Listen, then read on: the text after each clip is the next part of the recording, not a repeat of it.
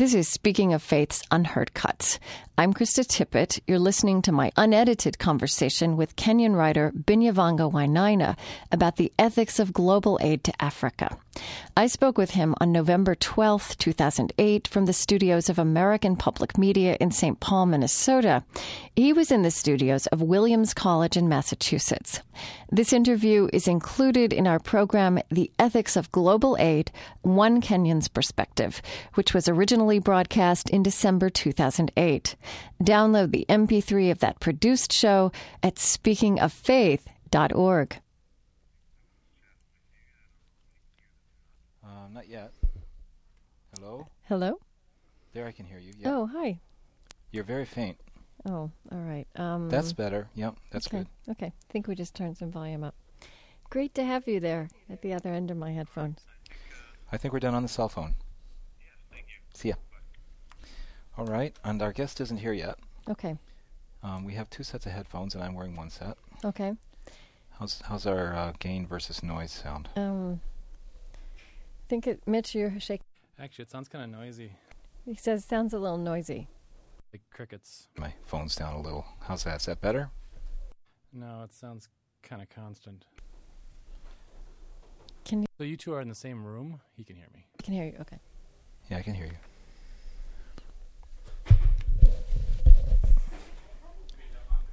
I think our guest is wandering around the hall out here. I think I heard him say his name.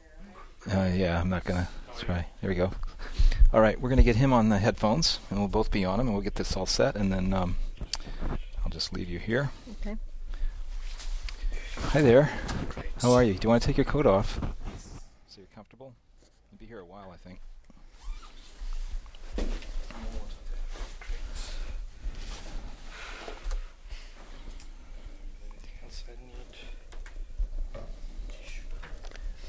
He's getting settled. Okay.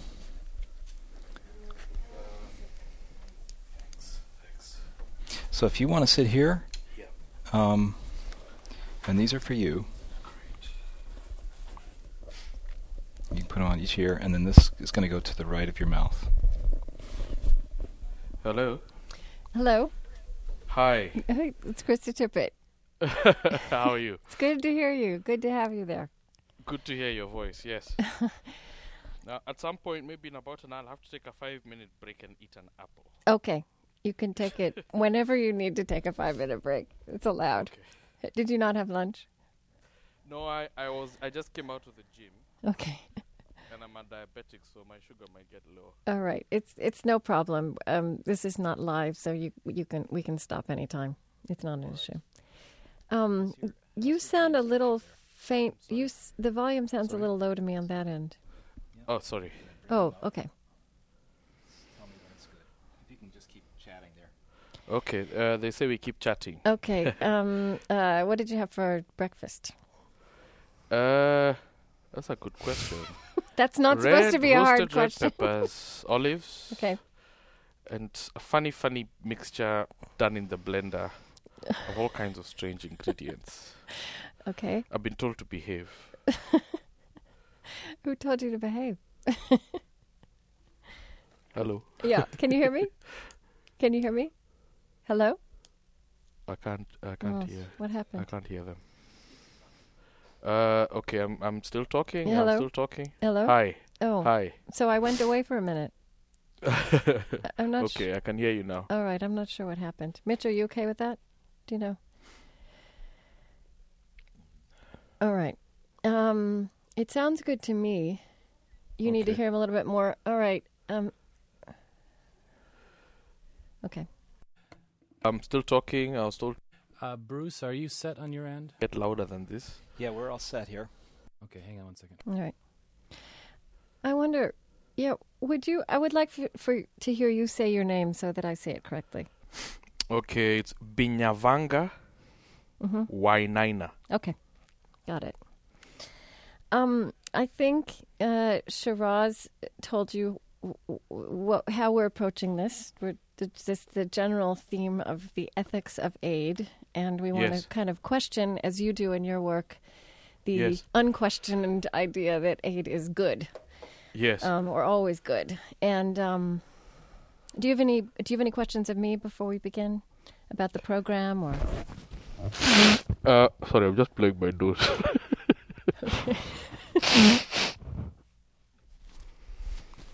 No, I'm good. Okay, all right. I'm good to go. All right. I've been reading a lot of what you've written over the last few years all over the place, and it's great. And so really, I want to kind of ask you to, lead us through this. We get to have a real conversation. We get to wander, and it doesn't have to be especially symmetrical, or especially linear. Yes. And I just kind of want to draw you out on the things that you've already been writing about and speaking about. Okay. Okay, and I wanted to start by asking you, when I just use these, say these words, the ethics of aid. Yes. What if you would kind of tell me what that phrase conjures for you if you think about, growing up in Kenya? I mean, what is that? How would you just begin to describe what that phrase means through the story of the beginnings of your life? Well, I guess when I am somebody who belongs to, I guess you could call it the middle class, in Kenya, and a middle class of parents who worked extremely hard to do what they didn't get where they did, and parents on both sides who felt that who felt that they struggled hard all their lives, and that the thing, more than any one thing that they could deliver to their children, was to live as ethical people. Okay. But both my father and my mother, my father was a public servant and worked also very, very hard. And we lived in a country where people who had jobs like his would steal money. And so it was a very strange thing to go to school with people whose fathers had the same job title as yours. And they have all these cars and this lifestyle and these holidays, etc., which we never had. And I was actually having a conversation with a friend of mine to say that, because they called me here in the US and they were like, do you know the so-and-sos? And do you know? I said, I don't know the so-and-sos because I wasn't brought up at any point to become a so-and-so. Okay. Further than that, my parents were very insistent that we all go to state schools. And they came from a generation who believed that we have to build our own infrastructure. And I went and I feel I got an extremely good education. And I was in state schools from childhood right up to after finishing high school. And I was in state schools at a time that good state schools were so competitive that the expensive private schools people went to when they failed. Okay. Okay. And for a large part of my childhood, I guess the donor world didn't really register in any significant way. We felt that there were many problems in Kenya, but we felt too that much had moved. My grandparents were born dirt poor; they hardly had any schooling. My grandmother had 12 children. My granddad on my mother's side had 12 children. My grandmother died of a stroke in 1963.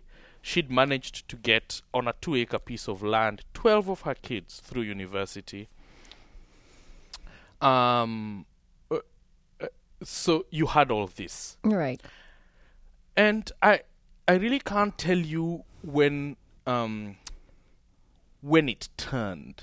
Because when I was in high school, if you would travel around a small town, you'd start to see the breakdown of the middle class. Okay. And the middle class, which is just the people who owned shops and small businesses, the strivers. Okay. And there was an arrival of a new kind of politically connected class. So you'd go to my hometown and all the shops and all the small businesses and all the small factories of just this striving class of people who I was brought up with were broken. They were broken, their loans had spiraled out of control. True, on the other hand, there was a kind of liberalization of trade and there was, a whole other a class of aggressive traders who are coming up. Right. But what was happening is you are seeing dizzy money. As one part of a town was crumbling, people were building these political white elephants. The son of the president had this 12-story hotel with an underground disco which remained empty, and he had the kind of money that just didn't bother. So you just were seeing these things swirling around you. And at the time, so all the flash cars and things you would see through the 80s and the 90s was of a class of people who were just walking into central bank and pilfering money. And breaking everything else. I mean, what civil life was just breaking. Those same schools we went to, all of those things we saw kind of just eroded. Now, but around the 90s somehow, at the point at which the world told the Kenya government that you're bad, and because you're bad, somehow we're not giving you aid anymore because it's the post-1989 thing and the Cold War is over and it's because of democracy. There was just an arrival of a new kind of money. And did the donor money really pulled back in that period? Well, the donor money pulled back from servicing government programs and servicing a plan set by government and went into another sector, which was called the NGO sector and civil society. Right. And that was fine. I mean, at the time, the idea of civil society, you were seeing all these kind of pro-democracy movements coming up. You had these symbolic people coming up. And so, in general, these were things that were thrilling, and the government was the enemy. Okay. But as time grew, you started to see, I mean, you hear of, when you're in high school, you hear of these people, so-and-so drive such and such a car, but somehow you start seeing these luxury 4x4 SUVs. Well, and suddenly you have this service industry. You go into Nairobi, you want to rent a flat, you can't rent a flat. There's now an equal and opposite amount of dizzying money in circulation by people being employed by this industry. And there's a sense in which it kind of becomes unconscionable because you just have, it's lovely. I mean, you have world-class restaurants in Nairobi and this kind of thing. And, at the back of your head, it's just a little bit weird that you have kind of now two classes of people in a country who just seem to be doing exceptionally well. Now, for all for all of the corruption that happens in my country within a government, even at the worst of times, there has never been a time that people like me have ceded the idea that we have a country that dreams of having a kind of accountability. Right. Which is to say, we have always gone to the streets when we feel our judiciary is threatened. We have always gone to the streets when we felt that our constitution is not fair. At the worst of times, we've always believed that our constitution was there to make Kenya a better place. So there's a landscape of probable accountability. And therefore, whoever was there stealing that money and building that big hotel, you could look at that thing and document it in the back of your head and see a framework where there will be some kind of fairness accounted for. And at the worst of times, you still felt in 92, in 97, 2002, and even in the most terrible situation in the last election, that your vote has the force of power to speak to that problem. You did feel that, or you didn't feel that? We did feel that. Yes. So, cynical or not cynical about anything, the government in Kenya lives within a framework.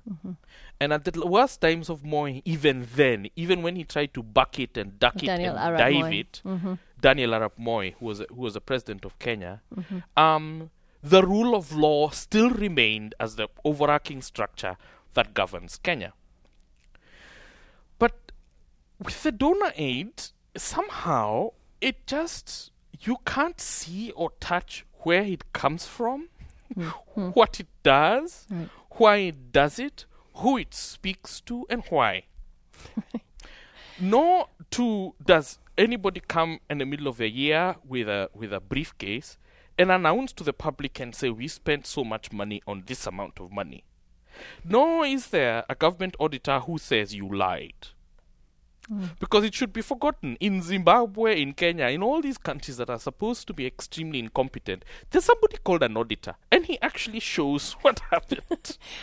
Right. So, you know what's being done to you, and they're doing it, but you have a clear sense of what it is, where it belongs, and you have a sense of what you can do about it. Okay. So you could call yourself a fledgling democracy of some sort. There are Right. many threats to you, but you can see the structure.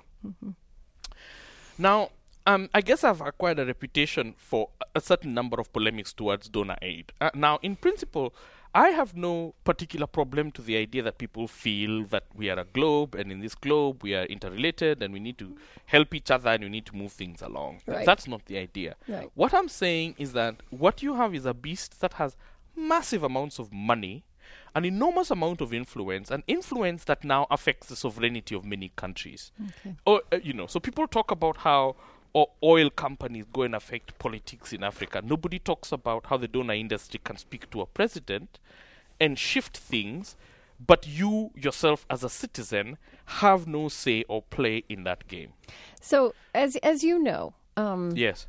someone looking on, a well-meaning person, let's say in Yes. the United States or in Great Britain or in Germany, who hasn't thought very hard about this or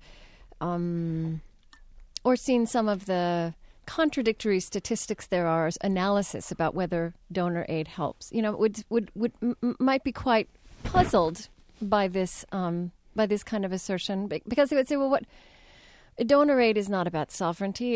It's projects that are helping, right? It's projects that are feeding the hungry or building schools, sending food, sending medicine. So try to tell the story of how that kind of help becomes problematic.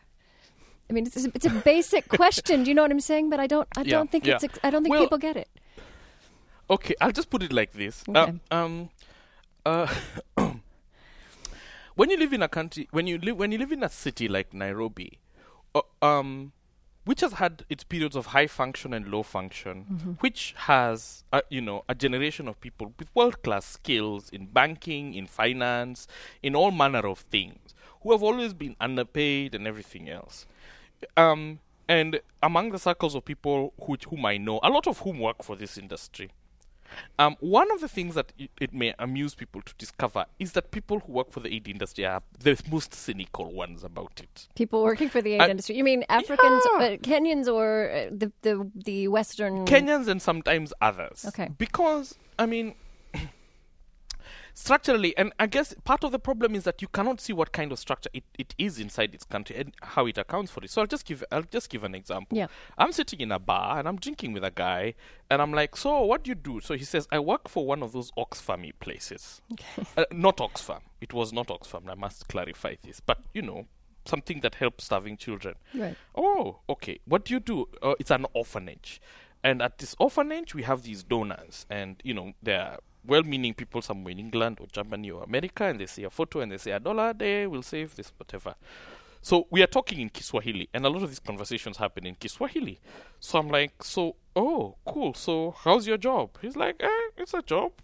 So him and his friend look at each other and they start laughing. So I'm telling him why. So he says, no, I used to do field work. Right. I used to do field work, but nowadays I'm spending 2 days a week writing letters. So I say, why? And he tells me, well, you see, what happens is that because we are an orphanage, we have all these kids that come from the street. Now, kids, if you know street kids in Kenya, they come and then they go. But you see, that's a problem because your donor sees a picture of somebody, And is supposed to and be then getting they send a letters portfolio. from... Right. I'm sorry. And is supposed to be getting letters from that child, or... Well, you get a portfolio of a child called Paul Mwangi, and Paul Mwangi was born in a village, and, and then they write each other letters, Right. and then she sends or he sends money.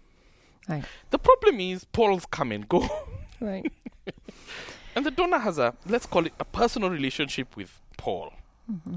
So a situation arose that year where somebody, irresistibly driven, took a holiday to Kenya. They went to the beach. They went to see the animals. Then they were like, I should go and see my adopted child. Right. Now, Paul was long gone. But, when you have an institution like this, like this orphanage, you're in a process of fundraising and you're in a process of perpetual fundraising. And true, sometimes it is up and sometimes it is down. And you have all these children that are coming in there, and you cannot afford to say, we are cutting this fundraising. But also you have questions of capacity. Is that if you have 40 children and you have this number of staff, if someone is going to remove their funding, are you going to reduce your thing? Anyway, so the long and the short of it is that she came and found that Paul wasn't there. So now they had to manage the problem. And so he writes letters and censors the letters of these children so that you have a situation where people on that side have the assumption that there's some sense of continuity that doesn't take place. Now, that's all well and good. Now, who is this work reported to? You have all these small things that have 20 people, 15 people, whatever. But you have orphanages in Kenya, and they were once functional. And they are cost-effective. An idea that you have some expatriate who's coming to earn $8,000 or $9,000 a month to run an orphanage with 20 children. Right. Do you know, in a country where you have competent people who are unemployed, I've been to Sudan and been to a hospital where you have doctors from Germany who just sit and complain, and then you have male nurses. Half of Sudan is being run by Kenyans who can't get jobs in Nairobi and who are paid what they call local rates. They do all the dog work and you have something else happen. So you have all these malls and things coming up in my city with people who have competent jobs, with people who are former backpackers, who have jobs in the United Nations or somewhere else. And there's just something that does not make sense about it.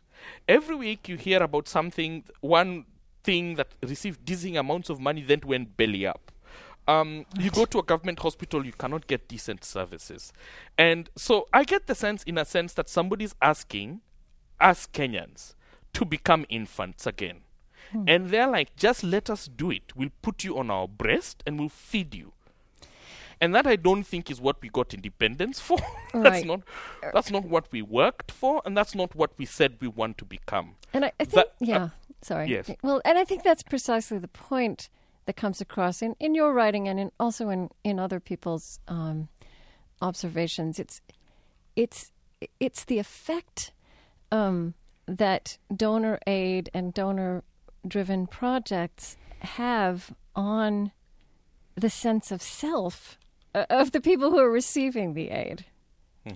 I mean, you've used this phrase, Oxfamming the whole black world. And it's very serious. It's very damning language. Let me just read a little bit of this. And you say, are you, hello, kitty, kitty, kitty. Are you an orphan? Are you Sudanese, Chadian? Are you a sub-Saharan African suffering from mild mental retardation? Are you an African woman suffering from the African male? Would you like an Oxfam biscuit? Organic antiretrovirals? Have you been raped? You might not know it, but you are an orphan, a refugee. Can we fly 103 of you to France to be loved? We can breastfeed you. We can make you a Darfur orphan, even if you are not. If you are black and under 10 years old, please come talk to us. We can save you from yourself. We can save ourselves from our terrible selves. Help us to Oxfam the whole black world to make it a better place. I mean, talk to me about that psychological, that unintended, again, this is well-intentioned, but this unintended psychological, debilitating psychological effect.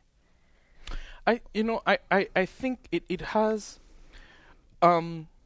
The truth of the matter is that if you move around inside certain circles inside Nairobi, you start to understand that you've got a skin or a layer of people who have some influence, who just have no connection to what the real Nairobi is. They don't know. Once somebody arrives in the city, if you're an American working for a serious NGO or something else, there are all these places you can't go and things that you can't do. So what happens is that you end up living an extremely limited life with fellow people doing similar things. Okay. And there's one thing that I bump into a lot is the inability to read competence. To read competence? To read competence. you perpetually find people who leave donor organizations or whatever to set up their own business or something else because they're like, these people take my accent to be a kind of incompetence. Nobody can hear what my competence is here, and nobody's measuring the value of what I do here. So that's one thing. There are other more cynical things which you need to be said. Is that, in a sense, you need to a critical... Nairobi is a sexy place. You can live there if you've got a great job. You can be Masai Mara next week. You can be where next week. If you volunteer for a year abroad from England, you can be working... I met a young woman who told me she was teaching grown men how to use condoms. She was living next to a national park, and she would go 3 times a week, and somebody was paying for her to go and sit to grown Kenyan people and teach them. She's out of high school. And I'm like, we're exporting all our competent nurses to work in Britain because they can't find jobs. Because the jobs in nursing would be taken by Western aid organizations? The jobs in Kenya? No, because you have these people who are doing the ineffective things. Right. But the problem is that you can't see it. You don't know where they are. You have this massive industry which doesn't account to anybody. Its communications of what it does are private between itself and its donors. It talks words like grassroots or sustainability, but it may deal with a public out there, but it does not tell that public who it accounts to or not. Like, even the most illiterate villager in Kenya knows who to report the chief to. I went to a province in Kenya years ago. I mean, the moment that my ideas about it really began to shift was when my father retired, and he had been in public service all his life. And after twiddling his thumb for a couple of years, he was bored. And he had and because he'd worked in the agricultural industry, he had a friend who had a lot of money. And this was at the time that they were privatizing things in Kenya. And so the friend called him up and said, listen, I have this ginnery I want to buy. It's a cotton ginnery, and cotton has some kind of value, and you have all these districts in kind of semi-arid areas where people stopped growing cotton. It was all that they could grow. Now, my dad has been working with farmers all his life, and it's something that matters very much to him. I was on holiday. I was, somewhere in between college, and he was like, I kind of would like to get my teeth into this and see how to make it work. And because he'd made something work, it'd be fine. So he dispatched me to so my job was basically to go from community to community in 4 different districts. And listen to people and what their problems were. And what I found, of course, was horrific, because people had grown cotton. Some of it was still in the stores. The cooperative had stolen the money, that sort of thing. And so they were welcoming of the idea that there was an institution that could do things. But the thing that started to shock me is that I'd go to certain places and I'd be told, so if you are trying to set up something in Kenya, the structure is you go and speak to the Agricultural Extension Office, which they're supposed to be competent people in an office in every district in the country whose job is to know who the farmers are, advise them, bring new technology, etc. It's something I've known since I was a child. Okay. So that's what I would do. And you go set up meetings, you'd meet people, you talk to them. But I'd go to somewhere, I'd go to Thika town, and I'd meet women, and they'd tell me, okay, so what are you going to buy for us? I said, I can't buy. I said, no, you need to talk to Plan International. When Plan takes us out to meet farmers, they pay us a per diem. And is that an NGO? Plan International? Yeah. So I'm like, but that's unethical. You're being, who are you in service to? I went to a district where people had these water tanks and this water system, and everybody in the community was like, when you meet, no, you need to talk to Plan. Please talk to Plan. So in certain places, you felt that the government, which was completely apathetic, had really given up its authority to organizations which had occupied it. Right. And to me, so it just meant basically, and you could see, you could see the difference, and you can see the difference in so many parts of Kenya, that somebody getting a government salary as an agricultural extension officer in one part, and somebody looking very plump and convenient with a nice car parked outside in another one. And you've signed up to all manner of things, which, again, one is not accountable. So at whose service are you? and who is plan? What are they to anybody? Right. And where does this speak to? Again, just the idea again that somehow something can countermine how a state wants to vision itself and enter with so much dizzying force of money and change that you cannot speak to your own citizenry as a Kenyan who wants to do something. There's also the question of just the sheer amount of power wielded by institutions, again, that you have no control over. Right, with that amount of money to spend. With that amount of money. And of course, once that is set up, and if you're speaking to the politicians and everyone else, that's perfect for them, because these guys will feed the poor, will feed the starving. Every year you hear the Kenya government saying, we ask the donors to please take food. So when you have a drought in one part of the country, you have a bumper harvest in another. And somehow the government will just be like, here are the donors. It's suitable. They need to get more funding. They need more money from America for their institution to continue growing. So they're happy to do this. We're happy to leave it to them, because then we don't have to do our own work. Right. So to fulfill the mandate that a population gave us. They'll be fed by somebody else. We'll go for the elections and we shall be fine. Now,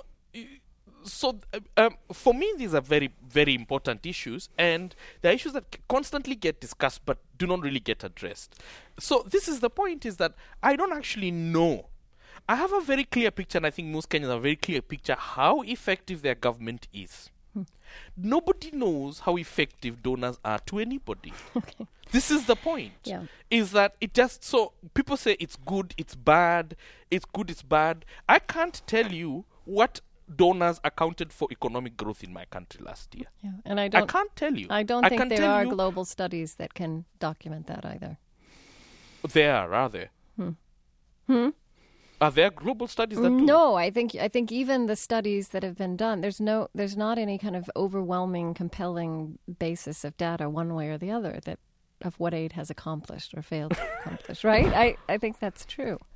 Yeah, well, yeah, because everything is set up on its own. So I've met people who are doing amazing things. Really, I mean, truly, truly, truly, it is not a cynicism. I've met people who work for NGOs who have done things that warm my heart, make me cry. It is not the question of what is it. But at the same time, they are all in the service of something that's massive, opaque, unaccountable. And so when the questions come of when people decide, when things that they do become dangerous. Right. For example, the idea that in whole swaths of what was a very, very functional parts of Central Province, that you have people who are commanding our own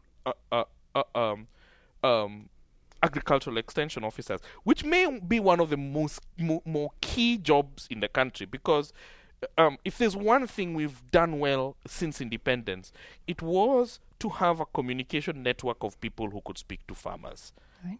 Kenya is the country that between 1963 and 1969 multiplied the production of cash crops that even the British colonial government could not do. Right. Ordinary Kenyans, some of them illiterate, grew high speciality crops and sold them. So all those villages where people talk about the poorest of the poor were places that delivered people who are our leaders right now. Obama's father. Right, out of small schools and small places. Those are places my parents were born in. So to see people treated like infants, to me, is just unconscionable. I cannot stand it, because somehow they forget that those same farmers in 1976 were sending their kids abroad on their 10 acres of coffee. And is there something in the presence of it? Has aid, in fact, in your mind, contributed to that regression, to that reversal of fortunes? I mean, clearly it's a complicated picture, and lots of things contributed to it. But is aid part of the problem there, or is it? Or I mean, I think also what you're clearly saying is that aid inhibits the creation of really functioning infrastructures, democracy, and accountable government that is needed for any kind of long-term solutions. Yes, I mean, let me say, I would say quite unambiguously that if there are good principles and good hearts and good ideas behind what aid is, that's well and good. But until aid itself as a concept is thoroughly reformed, so that we are not getting into agendas that we don't know just because somebody is throwing money. Really, the reason that you have such a massive aid presence in Kenya is because there's cash.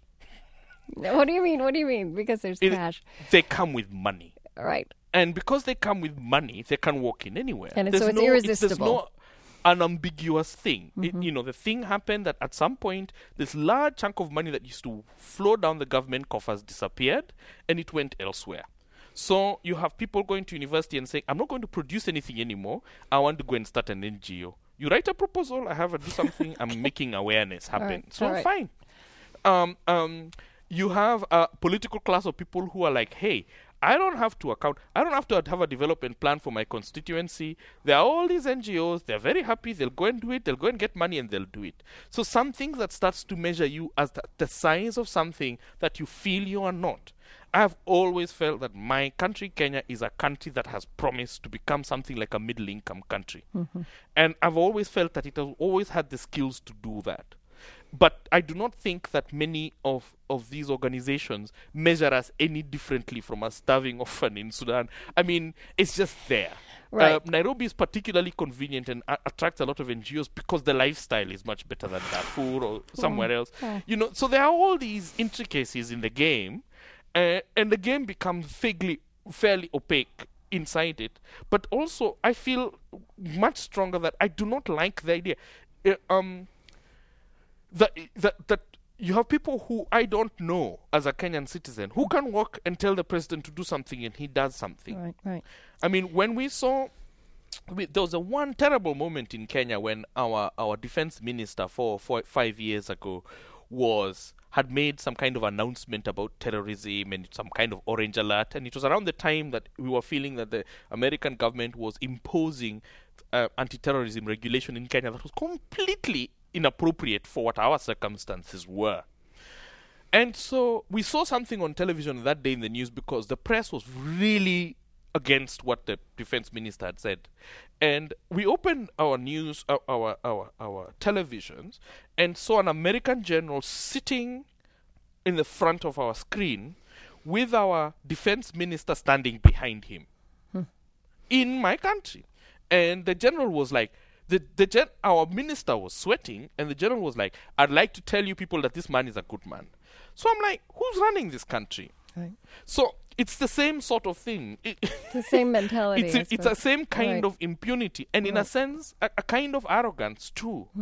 That somehow, because of the idea, whenever I talk, to people, I'm like, Binyavanga, who else will do the work? Who goes to the poorest of the poor? No. Right. And therefore, then I'm like, so therefore, what you're saying is that my president, I can write an article criticizing my president and telling me you're not doing what you're mandated to do. Who does the same for you? I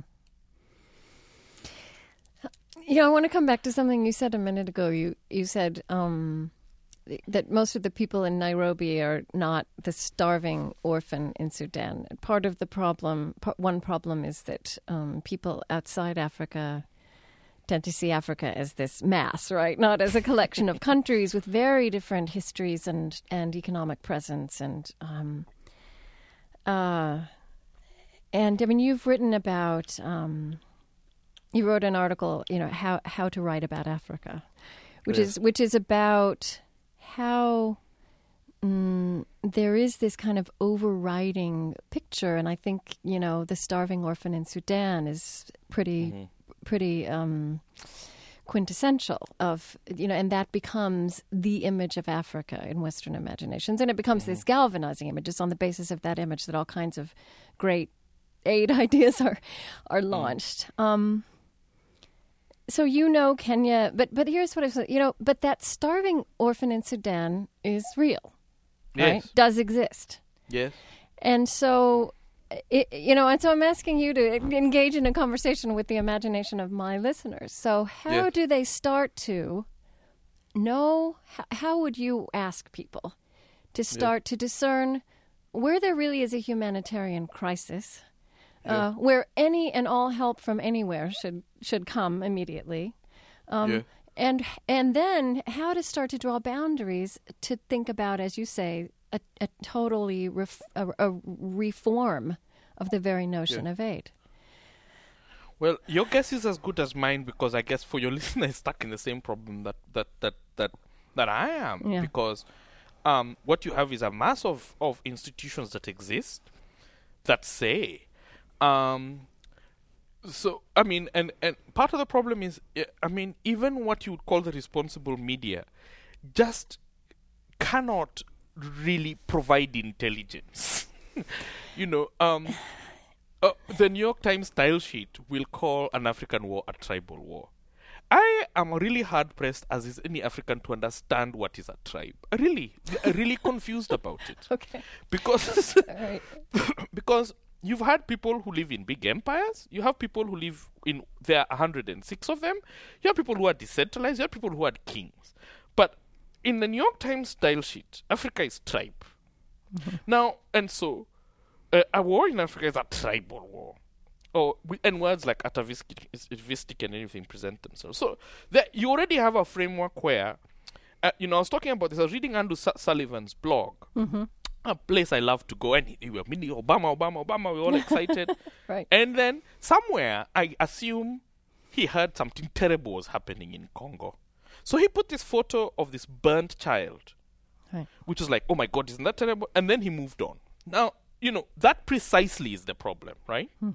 The problem is that there's such a cynical assumption that human beings cannot actually listen to human problems, that you need this kind of weird shock appeal that doesn't say who, what, where, when, how. That somehow that child in Congo deserves no context.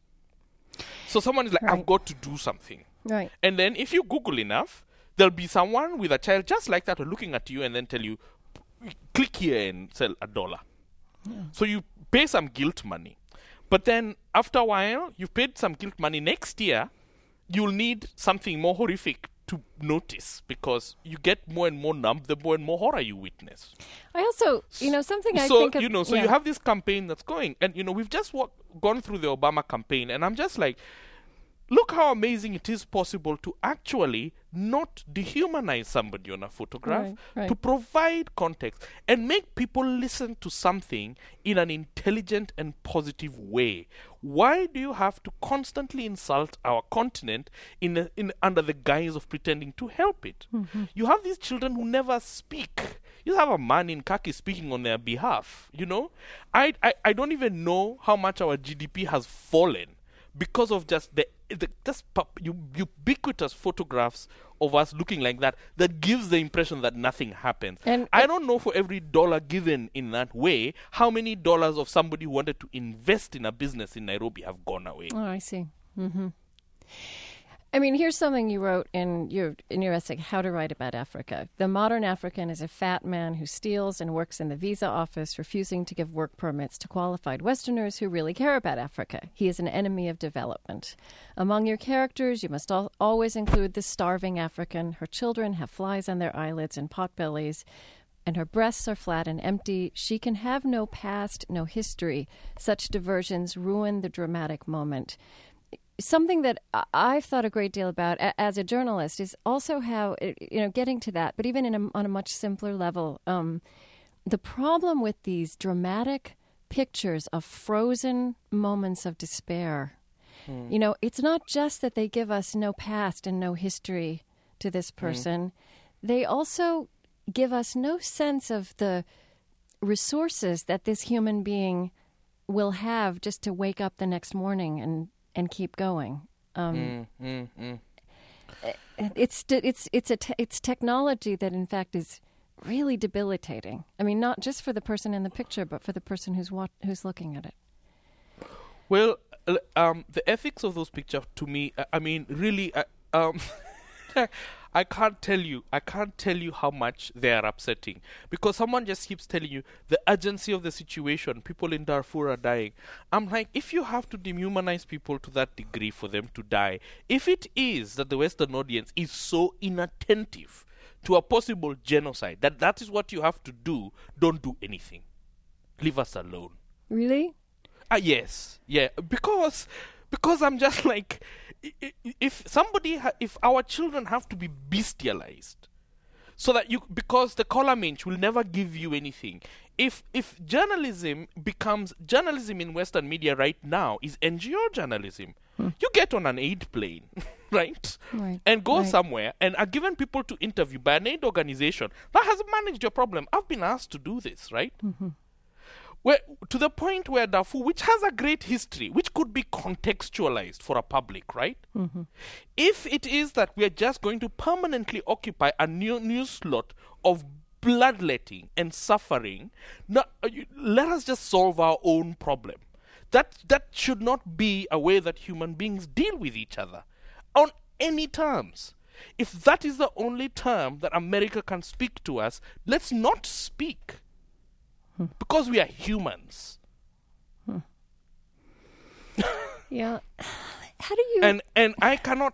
I find it so impossible to accept. I mean, I've met photographers who tell me, I can get pictures in that win global awards because you are allowed to. You're allowed to take that kind of a picture of an African. You'll never be able to put a picture like that of any other kind of person. How do you think, though, about addressing this problem that is, fundamentally, it's not even just a problem of interpretation, it's a problem of seeing. You in your short story, Discovering Home, yes, I understand you're writing a book from that, based on that? It comes out next year. Okay. So there's one place where there is an account of going to Kampala, Uganda, where your mother is from. Yes. And there's this moment of where vision is adjusted, right? Between childhood fantasies of this place and then what you wrote is the better aesthetic of reality. And you describe Kampala, which, you describe kind of a first glance of disorganization, potholes, bad management, haphazardness, the African city that so horrifies the West. But then what you say is the truth is that it is a city being overwhelmed by enterprise. I see smiles, the shine of healthy skin and teeth, no layabouts, lounging and plotting at every street corner. Yeah. How can that transformation of vision take place? I mean, do you think about that? I suppose your work is your contribution to that. Certainly. I mean, if you speak to any younger African writers, really, it's the idea that, and the reason that I mean, if there's a test case of it, the essay How to Write About Africa, which I wrote in a day and sent and forgot about. I mean, I had no idea. I don't think there's an African I have met who has not read that essay and passed it along. Really, it just spoke to just so much of how people assume they're seen. How coming from an African country to even a college that works, if you're even in I'm at Williams College now, all the imagery that everybody knows is just base and crude. And what they've seen of you, I mean, if in nature programs, they've seen squirrels living better than you. That's what you are. Right. That's a simple base definition of who and what you are. That's the attention you presumably deserve. You also you note in that article that, I mean, it's very striking and disturbing that the descriptions and narrative about elephants in Africa, for example, about wildlife, are present them in a much more three-dimensional and in some ways compassionate way than human beings in refugee camps or starving orphans. It's very disturbing. So anyway, now these are, I mean, to us these are truths are so insane. And of course, what's really ironical about it is that as you sit here watching it on CNN, in Nairobi, you're watching yourself on CNN too. Right. So we were sitting when the blood broke in Kenya, seeing the man with a panga. That there was one shot that they just kept showing. Was a man with a panga hacking somebody to death, just not 2 miles from where I live. Right. And to me, that just became the image of the year. And it was kind of horrible because what was going on in Kenya was horrible. There is no question. But I mean, we've had 15 years of just working so hard to make things happen. Yeah. And we can just be reduced to that moment. And, in a sense, and somehow the big story, I was just moving from place to place, and BBC had sent hordes of people who were just like, this is an Africa story. Right. This is it. This is the one that they want. This is the slot in the news that this place is supposed to be consigned to. When everything was fine, you're invisible. Now you're kind of like, is it Rwanda? Are they Rwanda? Look at them, the tribal atavistic war. I'm sorry, it just is. It's so unacceptable. And unfortunately, you have people who need to sell this to make their name. I mean, if you're a freelance journalist in trying to sell stories up down the wires, you'll troop around. And I meet people all the time who are doing this. And in fact, as a new generation of I know I've met quite a few younger Canadian whatever, influenced partly weirdly enough by that essay and studying in school and trying to see things differently, but they can't sell the stories. You wrote something I found very interesting in the New York Times about that post-election violence in Kenya, in your country this year. Yeah. And you put it in historical perspective. You said we are 45 years old this year. And you haven't here in this conversation with me, you didn't in that article deny that horrible things were happening, that it was bad. But you said nations are built on crises like this. Yeah. If there is such a thing as Kenya, which is a fairly new concept, or reality, it should be gathering energy right now. The moment is now to make a solid thing called Kenya. I'm often aware in conversations I have about all kinds of issues in the world and other parts of the world that it's very hard for Americans in particular to bring any kind of historical perspective, including how dicey it was when this democracy was 45 years old. Sure. I mean, we are all. I mean, there are so few people in the continent who've not thought that our hopes were always improbable. Mm-hmm. I mean, whatever fight that people were having to have a viable nation, etc. Well, there's not a thing that's happened to us in the last century that's positive that hasn't been about defying what the odds are. Right. Defying the odds of who, the overwhelming power somebody has over you, or defying the odds of being able to manage something where, some colonial leaves and takes everything away, and being able to do it. And I can't tell you that Kenya will work or it won't work, but certainly right now my sense is whatever it is that the relationship between, this country and Kenya doesn't help. Like if there's supposed to be something that's supposed to kind of make us go further, to my sense of things is that it doesn't help. My sense of things is that the relationship between here and there is more cynical, and that this the soft, the soft and patronizing power is whatever, that you have. Our best intellects are working in American colleges right now. And they're working in American colleges because they cannot be viably employed in Kenya.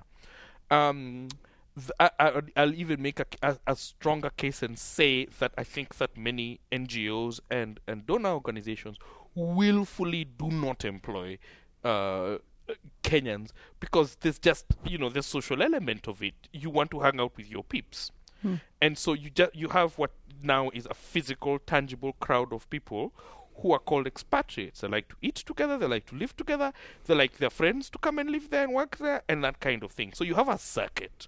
You have a circuitry. And there has been a kind of low-grade war going on in Nairobi over a while, over expatriate skills, over local skills, where people feel they're underpaid, overworked, by a circuit that will not allow you to break in, because if one of you gets in, then you threaten the whole edifice. So that's something that people talk about in Nairobi all the time. Now, you've also written about the 1990s in Kenya as really formative for you, also in thinking forward, kind of imagining different reality. And you told me a little bit of that story when we started to speak, but you've talked about how Kenya was a subsidized economy for 30 years.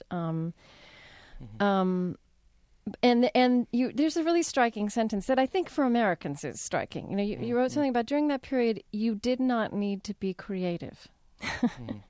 And then you do describe in the 90s, and I want you to fill this in, but, you know, the country unraveling, right? That's the picture. Western donors pulling out.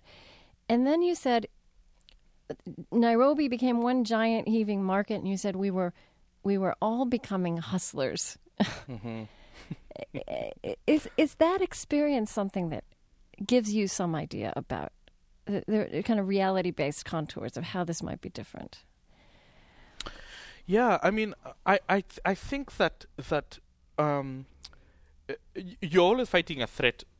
If you want to call it like this, since the 90s, what had become a stagnant thing called Kenya was standing up, lifting itself, rusty, and starting to move. And with that move, what happened was an enormous amount of opportunities were created, an enormous amount of threats. So, for example, the fact that the economy is doing well is very much directly tied to the violence that happened in January, because suddenly there's a stake. There's no apathy anymore. Anyway, everyone wants a bit of the cake, and the cake doesn't satisfy everybody. Right. So things become very intense because there's hope again.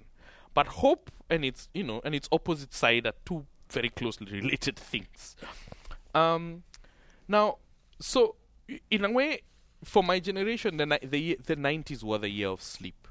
Those who could not get out of the country dispersed to all manner of places. They built skills. Here in, Kenya sends more students to America than any other country, 5,000 a year, I believe. And African immigrants, first generation African immigrants in America are the single most educated social group in America. 23% of them have university degrees. So this is the other myth, somehow that you have these people coming who don't add value. And I'm saying not Chinese American immigrants or Indian American, it's African immigrants in here who are the best educated. Even further, that the people with the highest percentages of master's degrees are Nigerians. 31% of them. 31% of Nigerians living inside this country have master's degrees. No social group in America does quite so well. So one of the things that kind of was horrible was this generation who are skilled, who are educated by the state, who moved all those skills to come here and to go elsewhere, who missed home and who were trying to find a way to come back. Those who remained home had to become hustlers. You had to find a business, you had to do stuff, etc. But one of the things about it is during those sleeping moments, people get very creative. Right. So what has happened is that, I suspect that what has happened is that you have just this very muscular group of people. The kids who went to college after I left Kenya in the early 90s were really hard. They didn't have college grants. They had to work part-time. Some of them had to, do really terrible things. They had to finish their education. Some of them were selling fruit on the streets while carrying a full-time job. So you just kind of had a really muscular... Yeah, it sounds like American college students, actually. Doesn't it? Yes. Yeah. So when opportunity presented itself 5 years ago, you could see the growth happening really quickly because people were really tough and kind of ready for opportunity. Yeah. How do you respond to the images that are very visible in American culture and in global culture now of very powerful and sometimes, really exciting people like Angelina Jolie or Bill Gates or Bono, right?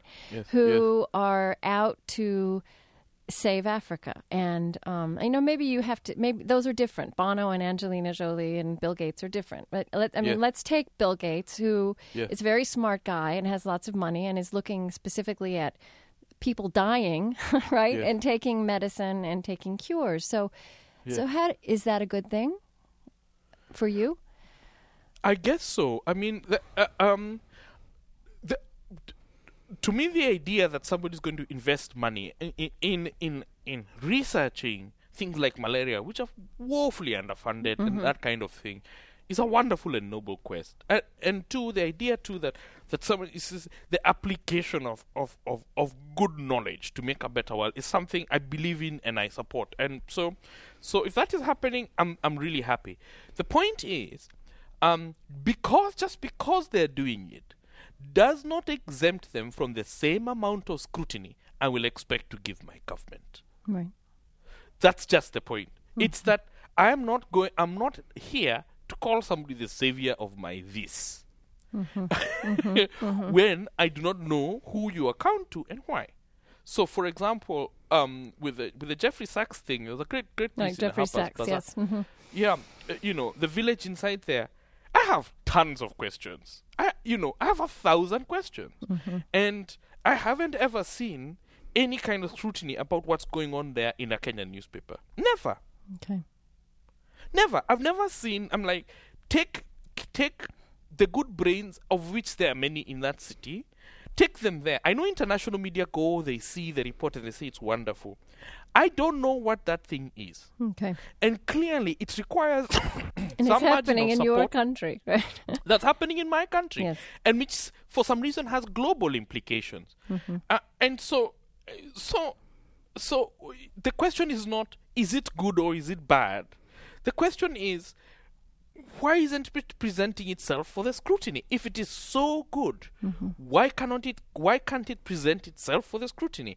Why is it not saying, we have come to your country, right?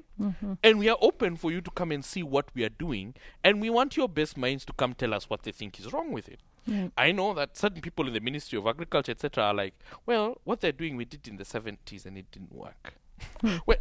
Okay.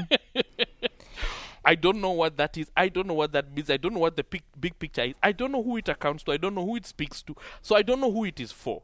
And I certainly, and I think a lot of the members of the Nairobi intelligentsia feel the same way. That somehow you get counterminded. It's quite easy to go and speak to, quote unquote, the people in the grassroots. They just need food. Right. And then up there. Now, coming to answer hard questions from an intelligentsia that's working in a country that is probably not going to take shit quite so easily. Right. Is a whole other story.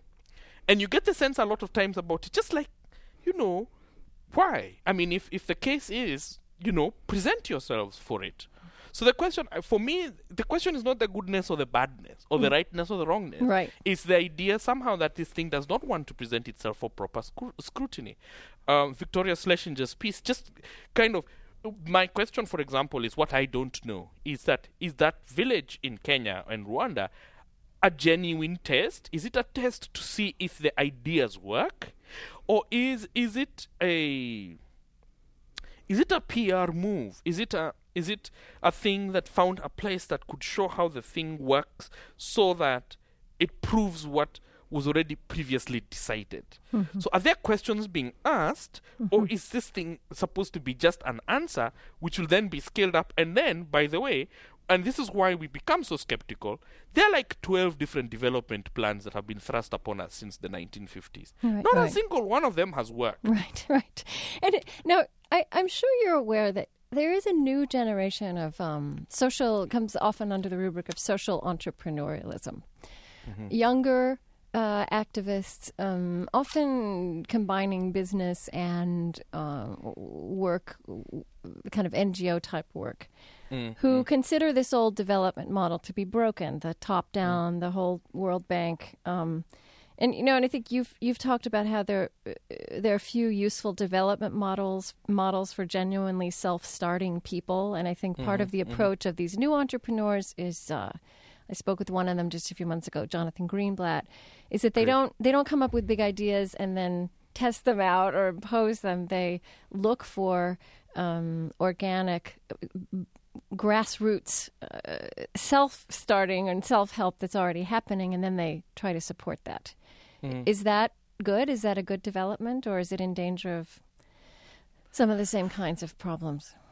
I guess so. I mean, as I said earlier on, if you walk around the landscape of Nairobi and see the things that people are doing, there's just so many incredible things. It's not the idea that aid is bad and then people who are doing aid are bad. There are social entrepreneurs, cultural entrepreneurs. I work for an institution called Kwani, which has received donor money. So, my idea here is not to get on the high horse of like point finger. Right.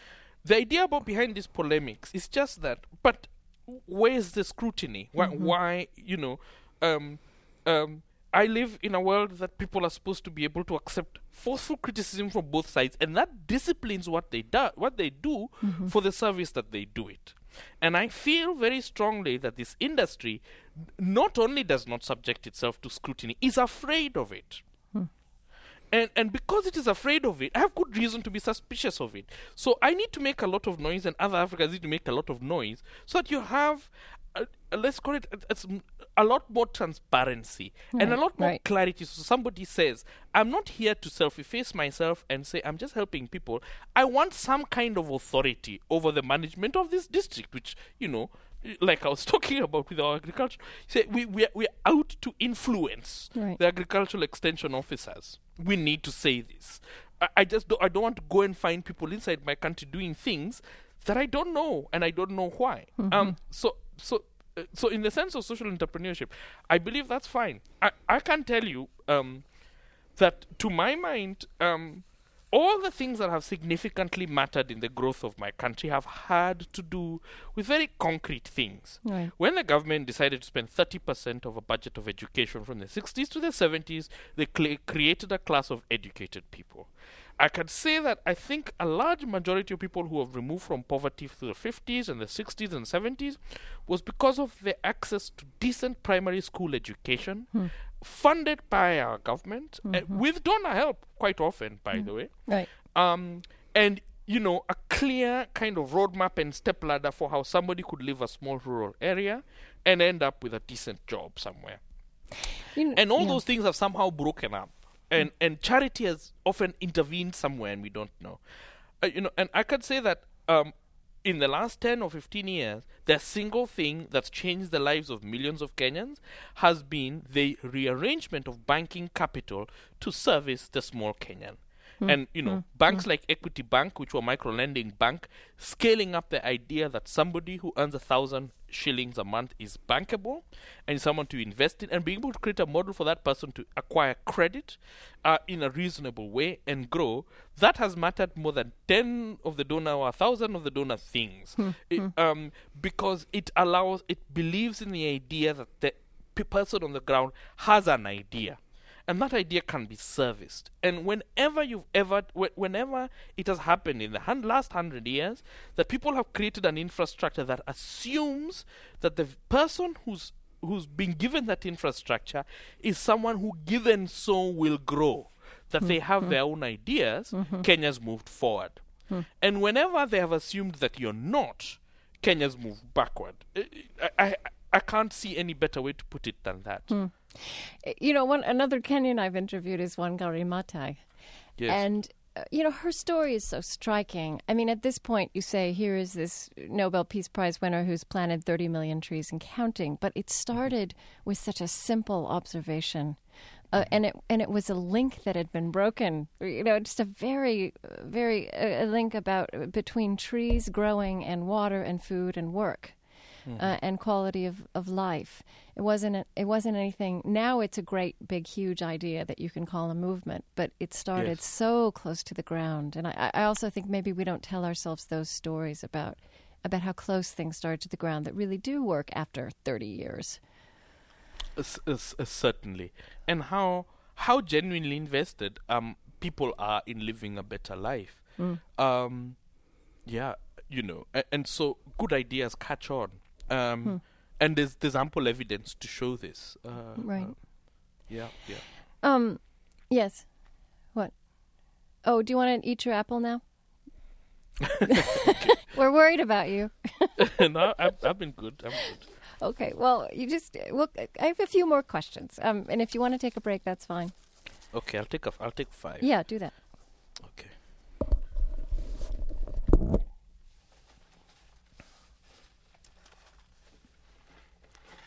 You guys have thoughts back there?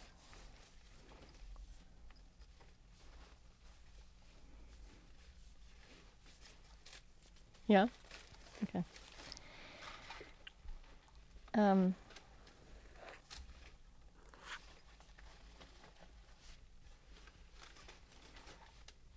will ask that.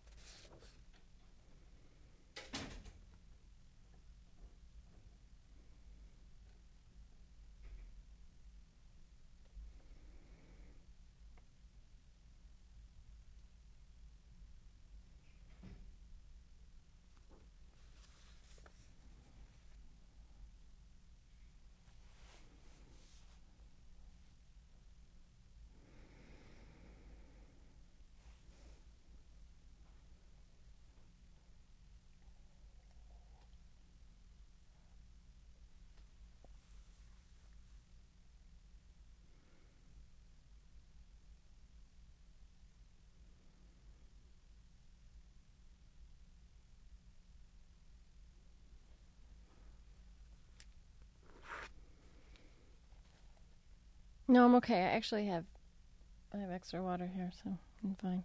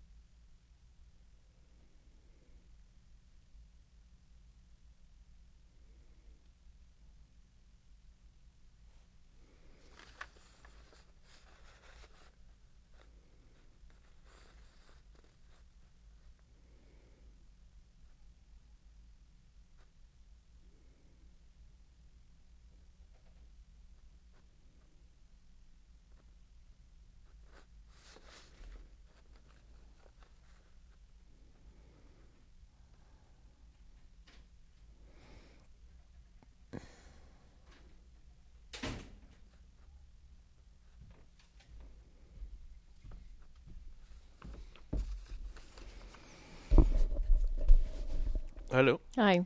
You back? Hi. Okay. Yeah, let me finish chewing. All right. Cool, I'm done. Okay. We have until a half hour, right? Okay. All right, great. I want to ask you something I didn't ask you at the beginning. I usually ask this when I'm talking to anyone. Yes. Was there a religious or spiritual background in your family and your upbringing?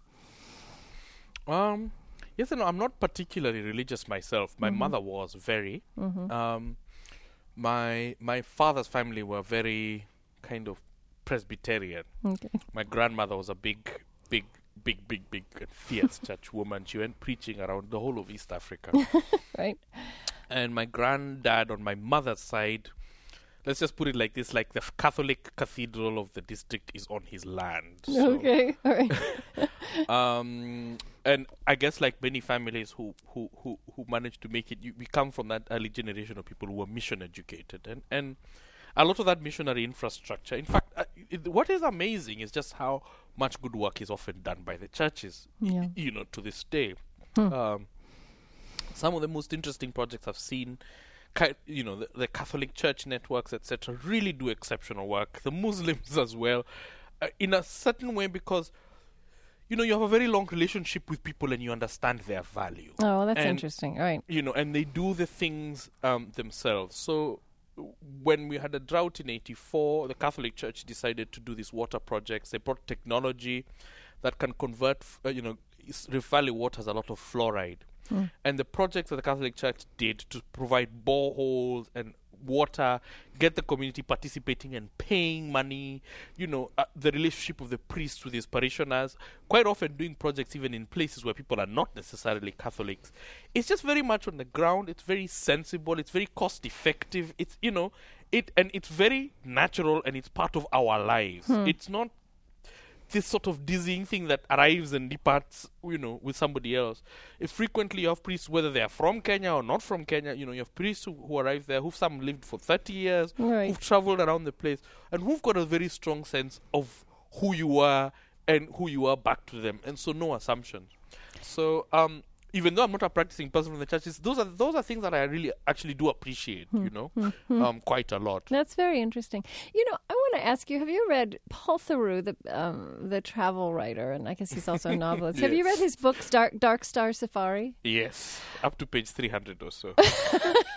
I got tired. I read the whole thing. I want that book actually got me thinking about this in a new way. Yes. Now I know Paul Theroux has his own angle on things. Sure. But he was a Westerner who, in fact, had been in. Where had he been? Uganda, I believe, in the 1970s. So he was not just traveling all the way from the top to the bottom of Africa, but he was going back to particular places that he'd known well. Yes. And he was very appalled at how, just this was his anecdotal from his personal experience with all these decades of aid, things hadn't gotten better. Yes. I just want to read you, here's the kind of, there was a story that I thought was really this was the kind of story he told all the way through the continent about, Great. for example, being in Ethiopia, and there are condos that in a leper colony that a German NGO had come in and built these beautiful condos, but that were totally not responsive to the way people lived, and so the only slum-like place there were these German condos, which were falling down. And then then he was in Uganda, where he'd been in the 70s, where your mother is from, and he said, so here's a passage. There's a new hospital donated by the Swedes or the Japanese, a new school funded by the Canadians, a Baptist clinic, a flour mill that was signposted a gift of the American people. These were like inspired Christmas presents, the sort that stop running when the batteries die or that break and aren't fixed. The projects would become wrecks, every one of them, because they carried with them the seeds of their destruction. Do you think that's right? And if it's true, in your words, how did these projects carry the seeds of their destruction? Well, I mean, it's a complicated thing, but I guess when we are speaking about the church, for example, I mean, there's certainty that if there's a parish in the middle of Sudan, and there's a parish in Darfur, that parish is a permanent enterprise, right? Okay. Mm-hmm. And it's a permanent enterprise that is a part of people's lives, like going to get an ID and going to go to school is. Okay. And therefore, there's not an extraordinary leap of faith to say, I'm going to the Catholic Church, clinic, mission, school, etc.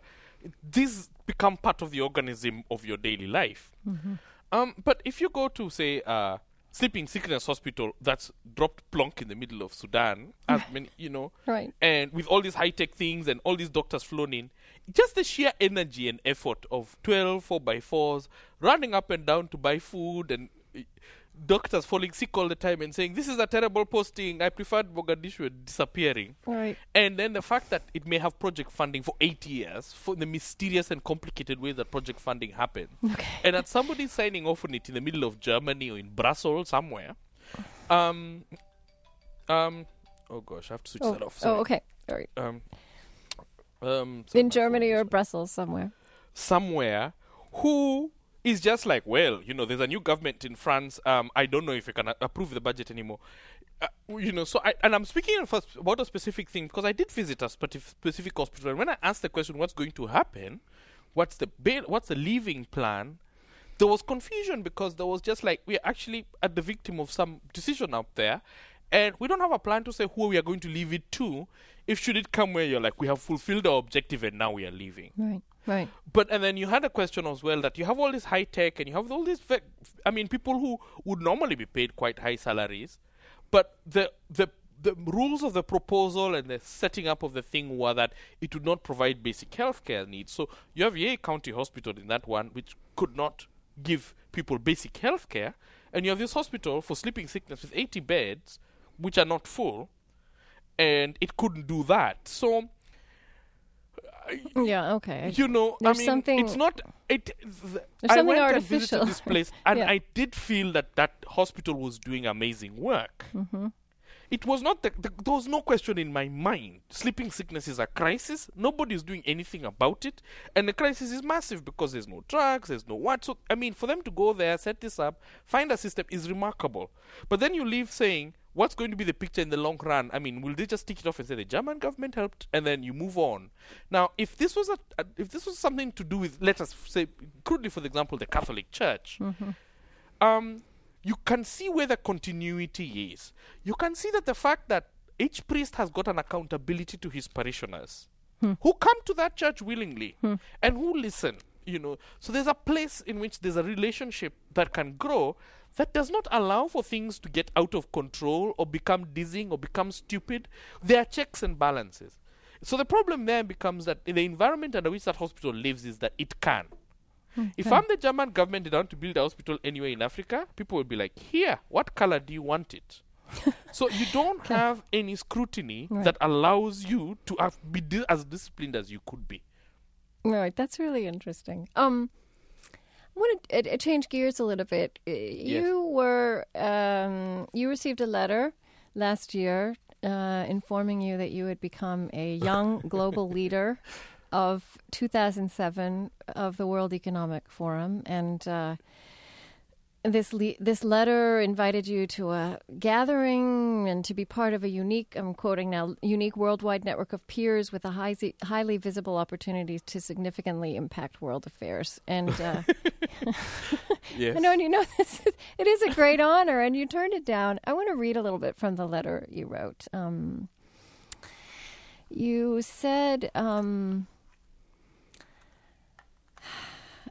some things were immediately clear to me from the letter and from the website, the quality of the letter's paper, the gigantic networks of spectacular resumes on offer, the princes, princesses, the beauty queens and violinists, the presidents, the iconic athletes, Hollywood comedians, the artists, the various savers of various troubled societies. But you said that you still didn't, that it was very flat and not at all clear what would happen, that it was kind of unexplained. And you said, I assume that most like me are tempted to go anyway because we will get to be validated and glow with the same kind of self-congratulation that can only be bestowed by very globally visible and significant people.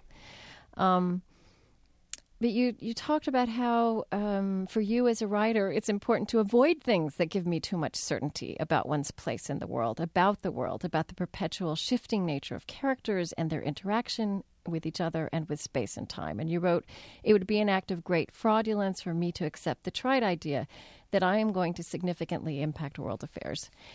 What you're doing there is questioning...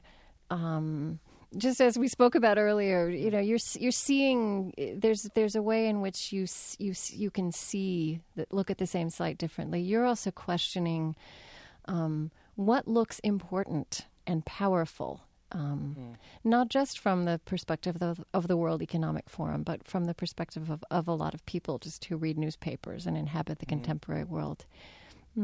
Is that you? Is that your generation? I hope so. I mean, I do think. I mean, I think it's a challenge. I've come to think. So, for example, following the Obama campaign has really been a revelation, and I found myself really emotional the day after he won. And when thinking about it, leaving alone, the fact that it's the first black president wasn't anything else. It was like, when's the last time somebody was just not cynical? Not cynical, right? Just like, yeah. You can do good. You are good people. We are good people. Like, the world is made of people who want to do... What is that? I just need... Bruce, can you just adjust the microphone so it doesn't get hit? I'm sorry. Oh, it was just... you scraped the microphone. I think it's just about adjusting, because I just want to make sure we can use it. Okay. So, is Bruce there? Or let's just try not to scrape against the microphone. Okay, so you were saying, so not to be cynical. Not to be cynical. Mm-hmm. And I think it's something that really sneaks up on you. And I think that if there's such a thing as a global mood, I think that the global mood is very cynical and positioning and, well, I'm doing that, but then what about my CV? And then, there's all of this thing and what your noble good is, what sense of service you come to the world to bring, somehow kind of disappeared. I mean, really, I'm kind of starting to hear a language I haven't had since I was a kid in a way. What is your noble good? What do you serve? Where is your union? I mean, where do people go in that sense? That we'd come to a point where we didn't even believe that a human body could come together for an idea of a common good. Anyway, in the process of saying that, it was the reason I felt at first, I wrote that letter partly because I was feeling like being mischievous. Okay. And I guess as somebody who has never had the most amazing relationship with institutions in my life, I really deeply resented the attitude within which they approached me for this thing. Because I just opened my inbox, and then there was this flood of people who were saying, congratulations! And then I received this letter which says, you are already this thing. Right. And then it was saying things that, you become familiar. You'll go to Dalian, China. Right. And then I'm Googling, and then they were like, the 50, I don't know what they're called, go to India, and they said hello to an orphanage. And I'm like, please. So I was like, you people, the assumption somehow that you can write to somebody, you're not exactly saying why. Did you Google him? I mean, it's not why they clear or chose coherent you? to me. Right. what it is that they feel is going to give you world power. As Right. far as some people on the other side of the political argument are concerned, it's just a way to give themselves good PR because of the World Social Forum. I don't even know, and those politics are not mine. But the long and the short of it was that I feel like if there's a valuable thing about being a human being is to never let your noble good be corrupted. And if there are many things that I am, which some maybe are disorganized or crazy, but I am more than any other thing. I am a writer. It's a thing I love to do, and it's a thing.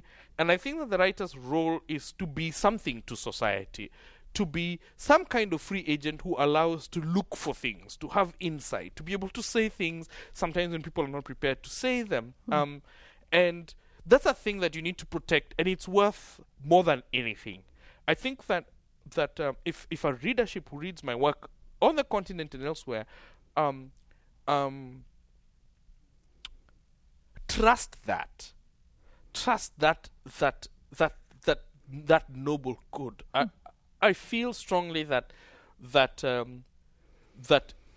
you have an ability to speak to people and for people not to receive your words cynically. And so you wanted that trust to be on the basis of your work itself, and in fact you don't find it to be especially validated by becoming a celebrated, young global leader. But it is countercultural. Do you know what I'm saying? But, I mean, the thing is, it wasn't. I mean, I would love. I love prizes. Right. I love goodies. It's just. It's just. I mean, if I'm a writer, whatever it is that they were asking me to do was not coherent. It may be I saw a threat that didn't exist because they're an institution with an agenda, and it's an agenda that it seeks to have a very significant influence upon this world. Right. It's not any mild-mannered organization what Davos is and what it represents, right? Right. And so, what they're asking a very big thing of people, and I didn't feel that they felt that they needed to account to the people they were asking this for enough to be clear about what they were asking and why. So let us say now I would have loved it. God, you mean Princess Who, you kiss, you party there in Dalian, China, you come back. Now, then the time comes like they do something stupid. Okay. And now you're on the mailing list, you want to go back again, so-and-so has told you, come to my palace. I don't know who tells you what, but... Right. Suddenly you're constrained in a certain sense because you're belonging to a community and you don't know what that community is. So it just started off kind of mischievously. I was just like, what would happen if I was to... So I chatted with some friends, like, what happened? So I started to write the letter. But as I started to think about it, the more and more concerned I got, I was just like, how you get co-opted to be of service to things that you don't know. Right. And how has the world become so cynical that somebody can write you a letter that will just assume because they've said you're going to just be there partying and we've called you this thing. Right, you are that thing. There's no accountability to explaining what does that mean, for whom and where and how. Right. You're right. Well, okay, let me ask you this. You're at Williams College this year. Yep. Is that correct? You've been in the States. How long? Yes. I teach here 6 months a year, and I've been teaching here for 4 years now. Okay. One of the things you write about is how, again, coming back to this phrase, the ethics of aid, that donor aid, the shape aid projects take, and the spirit of them often really is saying more about the Westerners, our guilt, Yes. for example, and good intentions again, but saying more about is more revealing of, or at least let's say more responsive to one's own desire to make a difference, to help, than it is in fact responsive to the needs of the people who are being helped. I just wonder if, as you've spent time in the United States, do you have a different kind of insight into that? Into these impulses that have created this vast universe of donor aid, a lot of it powered from here.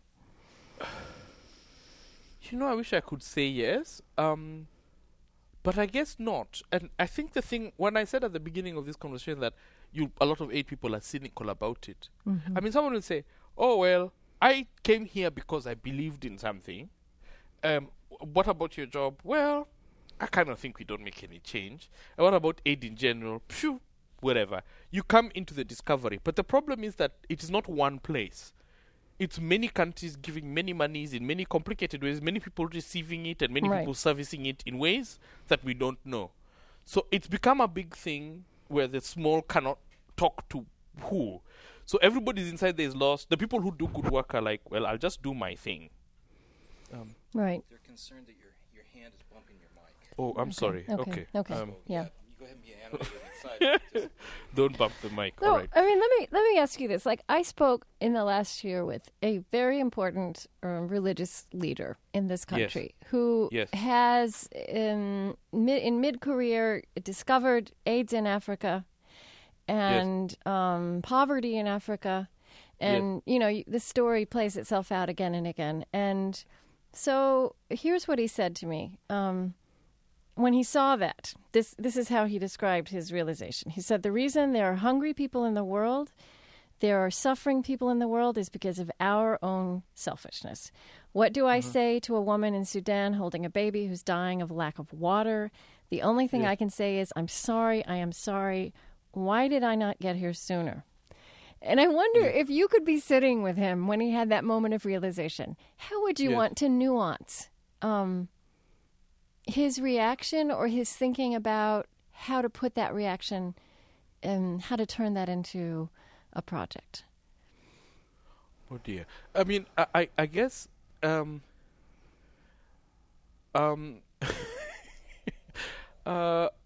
guess the thing would be first to say that there certainly, the fact of things is that a lot of the things that go on in the poor parts of the world come because of a particular sensibility and a particular greed and a particular determination for a particular kind of lifestyle, which sometimes has direct costs on, the people in Africa or India or anywhere else. Certainly that's true. Certainly we don't live in a fair world, and certainly we are not getting a fair shake in how global resources are allowed and what opportunities are created for people trying to do things. So I agree with that, certainly. But I mean, the point about all of this is that, like he says, a lot of people arrive in Nairobi or in Africa to assume that it's a blank, empty space, and their goodwill and desire and guilt will fix it.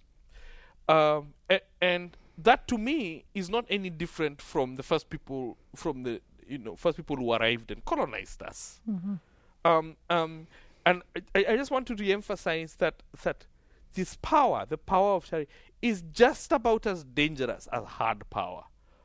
This power to help, you mean?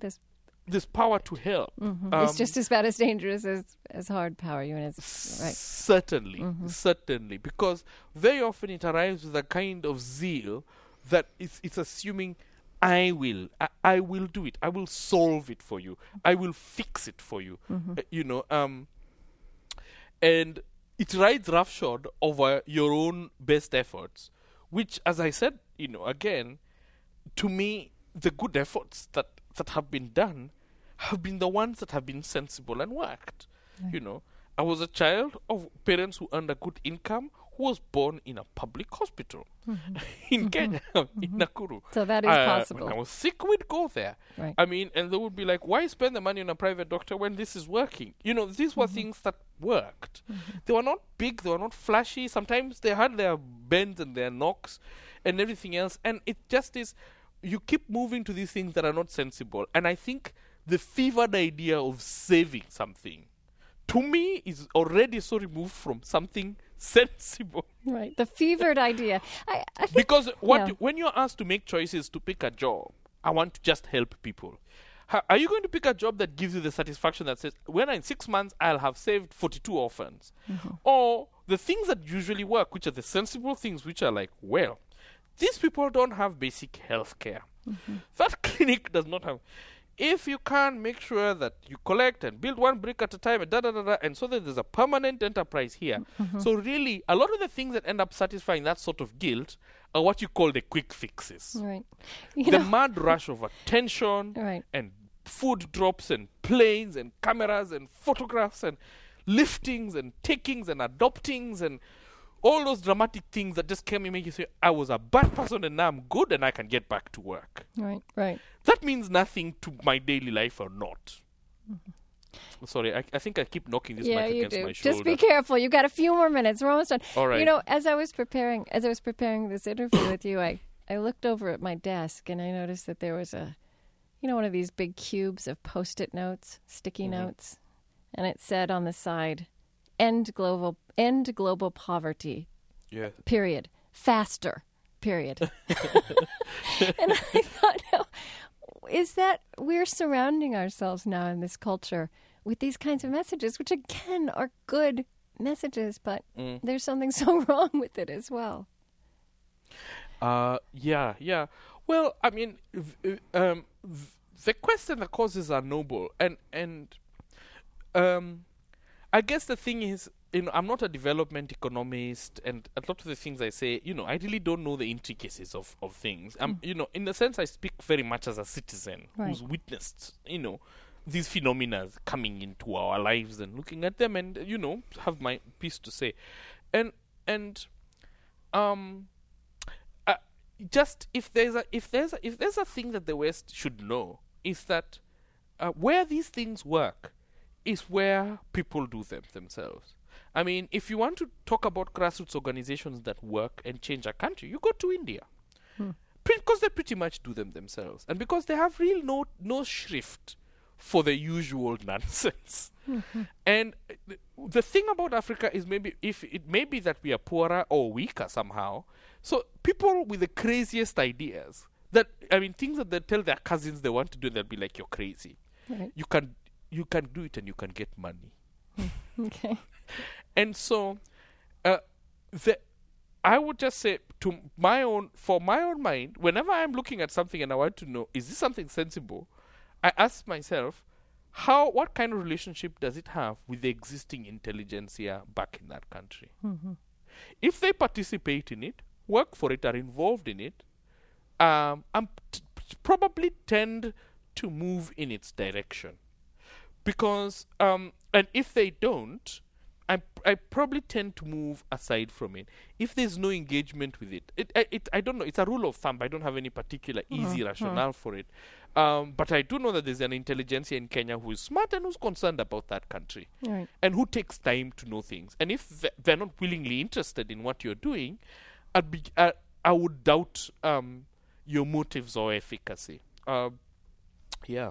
You wrote at the end of your piece that you wrote in 2007 in Vanity Fair, you wrote, "We have learned to ignore the shrill screams coming from the peddlers of hopelessness. We motor on faith and enterprise with small steps, on hope and without hysteria." Yeah. I think it's really interesting that you end on without hysteria.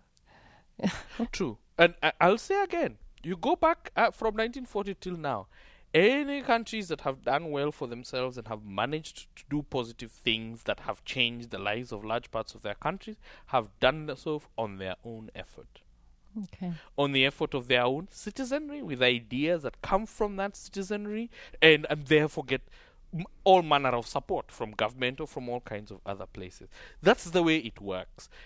There may be a place in the sense that you have a kind of like you have international courts, you have a kind of international humanitarian movement because you have situations that are urgent. Darfur was one, Rwanda is another. Right.